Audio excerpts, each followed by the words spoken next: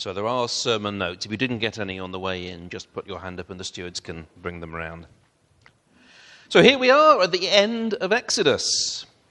And once again, it's a very long passage. I had 6 whole chapters this week. So you're going to get definitely the edited highlights in the reading. So we'll start at Exodus chapter 35 and verse 4. And I'll be skipping through various verses. So it's on page 94 in the church Bibles. Exodus 35, verse 4. Moses said to the whole Israelite community, "This is what the Lord has commanded. From what you have, take an offering for the Lord. Everyone who is willing is to bring to the Lord an offering of gold, silver, and bronze, blue, purple, and scarlet yarn and fine linen, goat hair, ram skins dyed red, and hides of sea cows, acacia wood, olive oil for the light, spices for the anointing oil and for the fragrant incense, and onyx stones and other gems to be mounted on the ephod and breastpiece." And then skipping forward to verse 20. Then the whole Israelite community withdrew from Moses' presence, and everyone who was willing and whose heart moved him came and brought an offering to the Lord for the work on the tent of meeting, for all its service, and for the sacred garments. All who were willing, men and women alike, came and brought gold jewelry of all kinds, brooches, earrings, rings, and ornaments. They all presented their gold as a wave offering to the Lord. And then chapter 36 and verse 2. Then Moses summoned Bezalel and Aholiab, and every skilled person to whom the Lord had given ability and who was willing to come and do the work. They received from Moses all the offerings the Israelites had brought to carry out the work of constructing the sanctuary. And the people continued to bring freewill offerings morning after morning. And in the next chapters are a long description of all the bits they built to make this tabernacle. I'm just going to read one section from chapter 37, verse 1. Bezalel made the ark of acacia wood, 2.5 cubits long, 1.5 cubits wide, and 1.5 cubits high. He overlaid it with pure gold, both inside and out, and made a gold moulding around it. He cast 4 gold rings for it, and fastened them to its 4 feet, with 2 rings on one side and 2 rings on the other. Then he made poles of acacia wood, and overlaid them with gold, and he inserted the poles into the rings on the sides of the ark to carry it. He made the atonement cover of pure gold, 2.5 cubits long and 1.5 cubits wide. Then he made 2 cherubim out of hammered gold at the ends of the cover. He made 1 cherub on one end and the second cherub on the other. At the 2 ends he made them of one piece with the cover. The cherubim had their wings spread upwards, overshadowing the cover with them. The cherubim faced each other, looking towards the cover. And then finally, from chapter 40 and verse 17. So the tabernacle was set up on the first day of the first month in the 2nd year. When Moses set up the tabernacle, he put the bases in place, erected the frames, inserted the crossbars, and set up the posts. Then he spread the tent over the tabernacle and put the covering over the tent, as the Lord commanded him. He took the testimony and placed it in the ark, attached the poles to the ark, and put the atonement cover over it. Then he brought the ark into the tabernacle and hung the shielding curtain and shielded the ark of the testimony, as the Lord commanded him. Moses placed the table in the tent of meeting on the north side of the tabernacle, outside the curtain. And he set out the bread on it before the Lord, as the Lord commanded him. He placed the lampstand in the tent of meeting opposite the table on the south side of the tabernacle. And he set up the lamps before the Lord, as the Lord commanded him. Moses placed the gold altar in the tent of meeting in front of the curtain and burned fragrant incense on it, as the Lord commanded him. Then he put up the curtain at the entrance to the tabernacle. He set the altar of burnt offering near the entrance to the tabernacle, the tent of meeting, and offered on it burnt offerings and grain offerings, as the Lord commanded him. He placed the basin between the tent of meeting and the altar and put water in it for washing. And Moses and Aaron and his sons used it to wash their hands and feet. They washed whenever they entered the tent of meeting or approached the altar, as the Lord commanded Moses. Then Moses set up the courtyard around the tabernacle and altar, and put up the curtain at the entrance to the courtyard. And so Moses finished the work. Then the cloud covered the tent of meeting, and the glory of the Lord filled the tabernacle.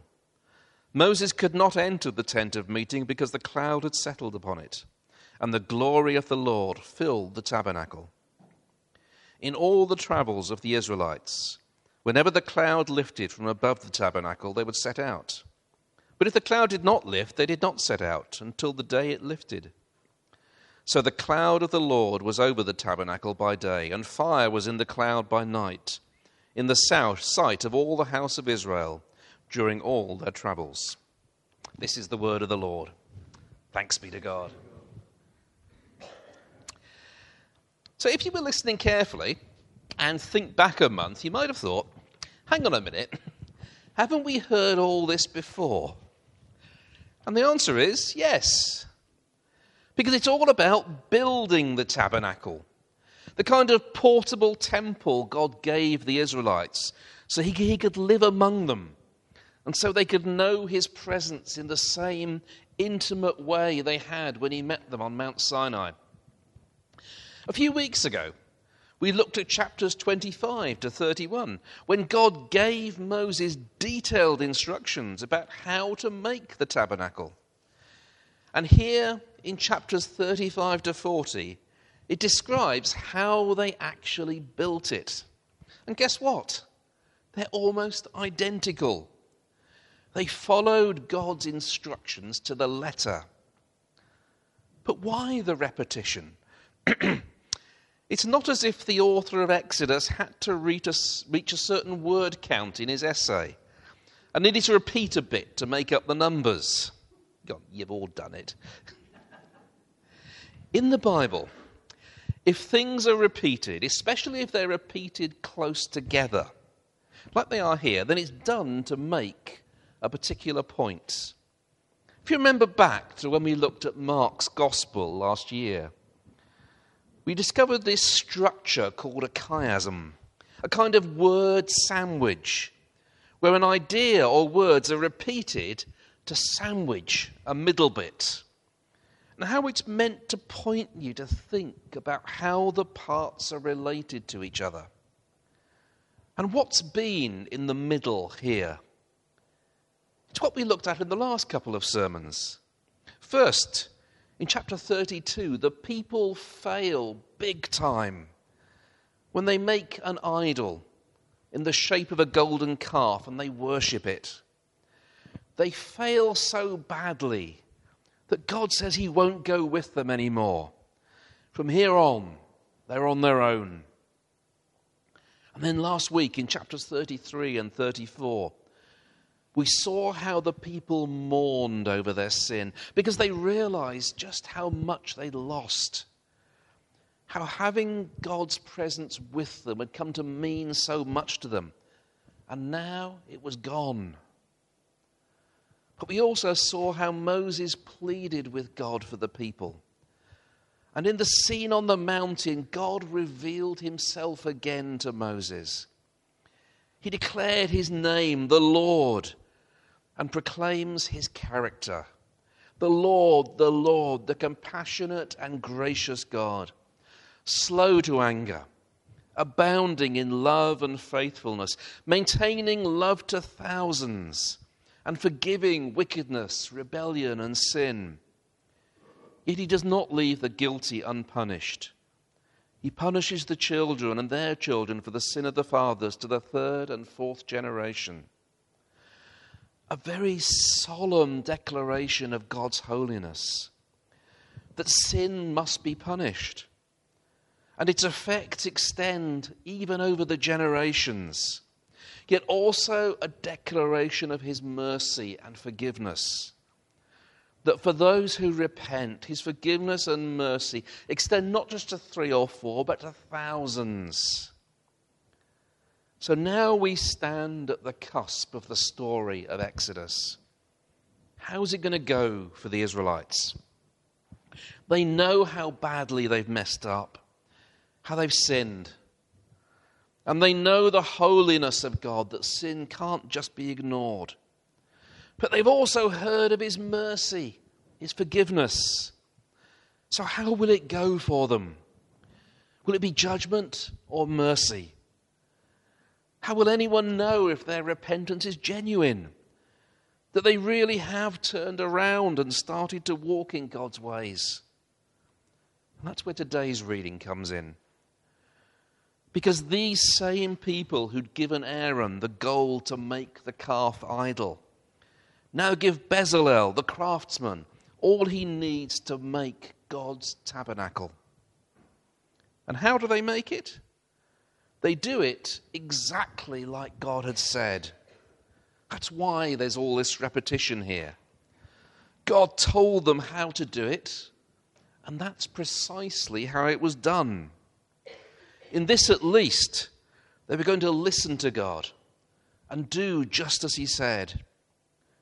The repentance was genuine, because repent means to turn around and to start going the other way.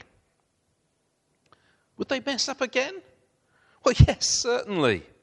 Not in Exodus, but in the book of Numbers.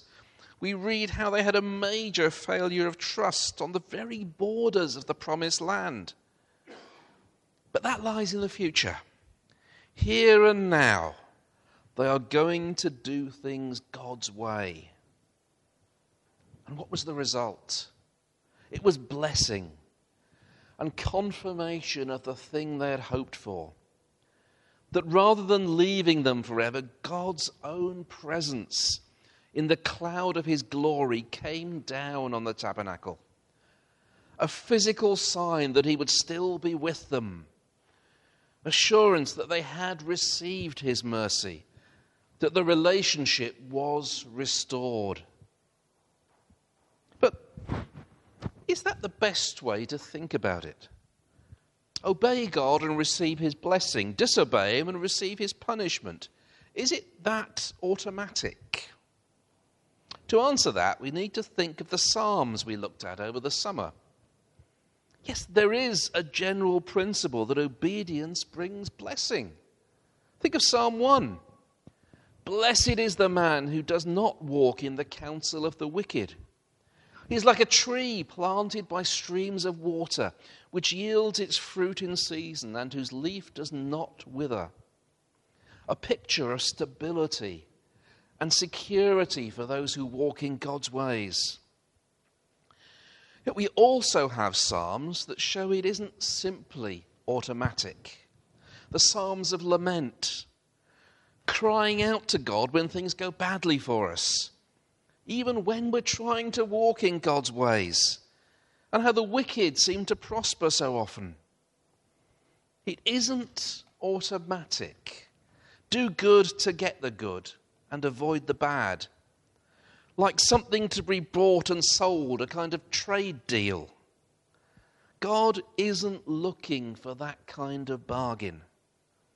What he's looking for is a relationship.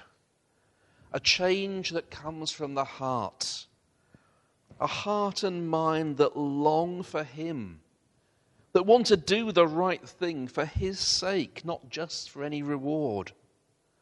Maybe that's why it isn't automatic. If we think about it, perhaps all of us start our relationship with God because we need him to do something for us. Maybe we're conscious of sin and need to be forgiven. Perhaps we're alone and lost and we need a friend, a guide. And it's not as if we could offer him anything in return. We come with nothing. And we receive what he gives as a gift, pure and simple. We start our lives with God as takers, not givers. And we know his blessings. And we know he gives us his laws to live by, to be his people. And walking in his ways Keeping his commandments is a source of blessing and security.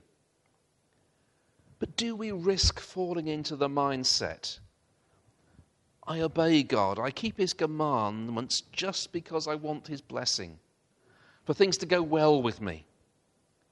Do we want to make it into a kind of bargain, like a trade deal between us and God? I will follow you if you bless me. Because walking in God's ways does usually bring blessing. It's not a guarantee in that way. Sometimes God's people experience great hardship. And what then? Where does our relationship with God stand? Because what he wants isn't a bargain kind of relationship, where we follow him for the benefits it brings, or to avoid problems if we don't. No, what he calls us to is something more. What he wants is a relationship, that he lives among his people and is accessible to them. Yes, but for them to be people who come to him out of love and not duty. The command of Jesus is to love God with all your heart, all your soul, all your mind, all your strength, to love. And love is something that goes beyond the status of a bargain. You give me this and I will give you that. Love occupies all of the heart and mind in the other for their sake. To see that, look at 2 Psalms. Psalm 42, where the writer says, "As the deer pants for streams of water, so my soul pants for you, O God. My soul thirsts for God, for the living God." And then in Psalm 122, "I rejoiced," or in the old translation, "I was glad when they said to me, 'Let us go to the house of the Lord today.'" The kind of love we're looking for is a longing for God's presence, for his company, to be with him, to worship him, to meet with him, not solely because of what he can do for us, but because of who he is, the Lord, the compassionate and gracious God, slow to anger, abounding in love and faithfulness. We cannot bargain with God. We have nothing to offer him that he needs. But what he does offer us above everything is himself. A relationship with him. To know him. To be his people. To live in his ways because it's what we want to do. Not because we must. When you love, you try to please the other. Not because of what you can get out of it. Although there are blessings in seeking the best for the other. But in love, for the sake of the other. Probably none of us is there yet. But here is something to aspire to pray for, to grow into, that our relationship with God be something pure and selfless, out of love for him and not just reward for ourselves. And so we come to the end of our time in Exodus. It's one of the foundational books of the Bible story, but what have we seen there? We've seen that God remembers his promises and is faithful to them. And that even at our lowest ebb, he is working, he is preparing people. Moses took a long time to be got ready for his life's work. When the time comes, he acts decisively. He rescues, he saves his people. Remember the plagues and the Passover. And he preserves them through danger.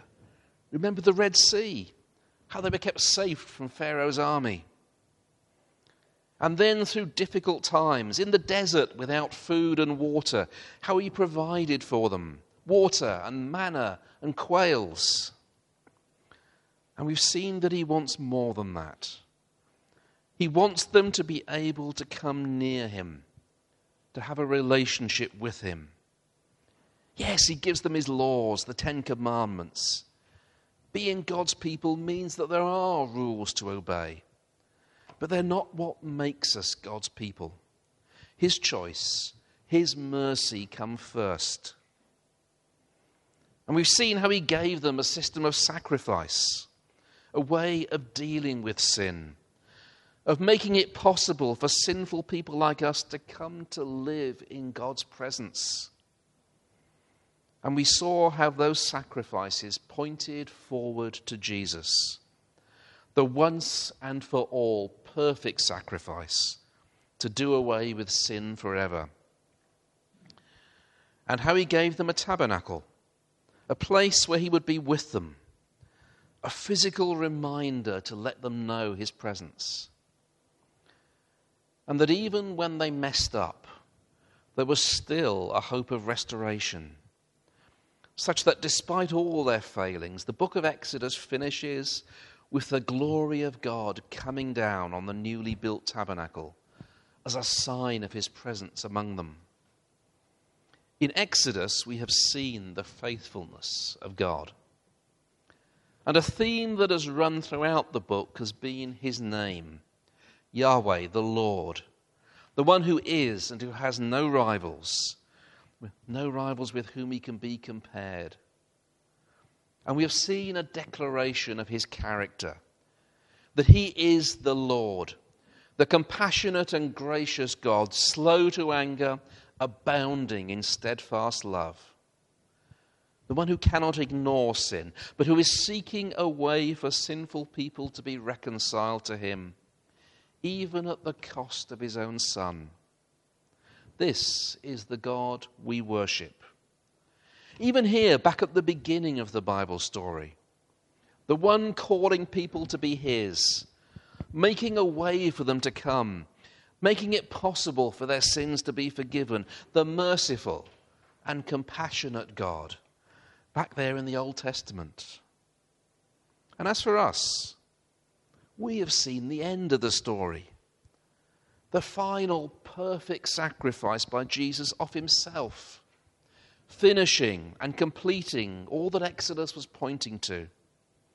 How much more reason do we have to come to God in love, in wonder, and in praise?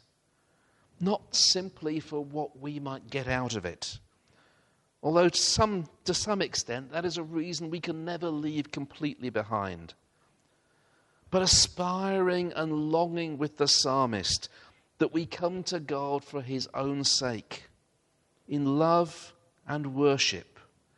Because like the deer seeking water in that psalm, our soul thirsts for God.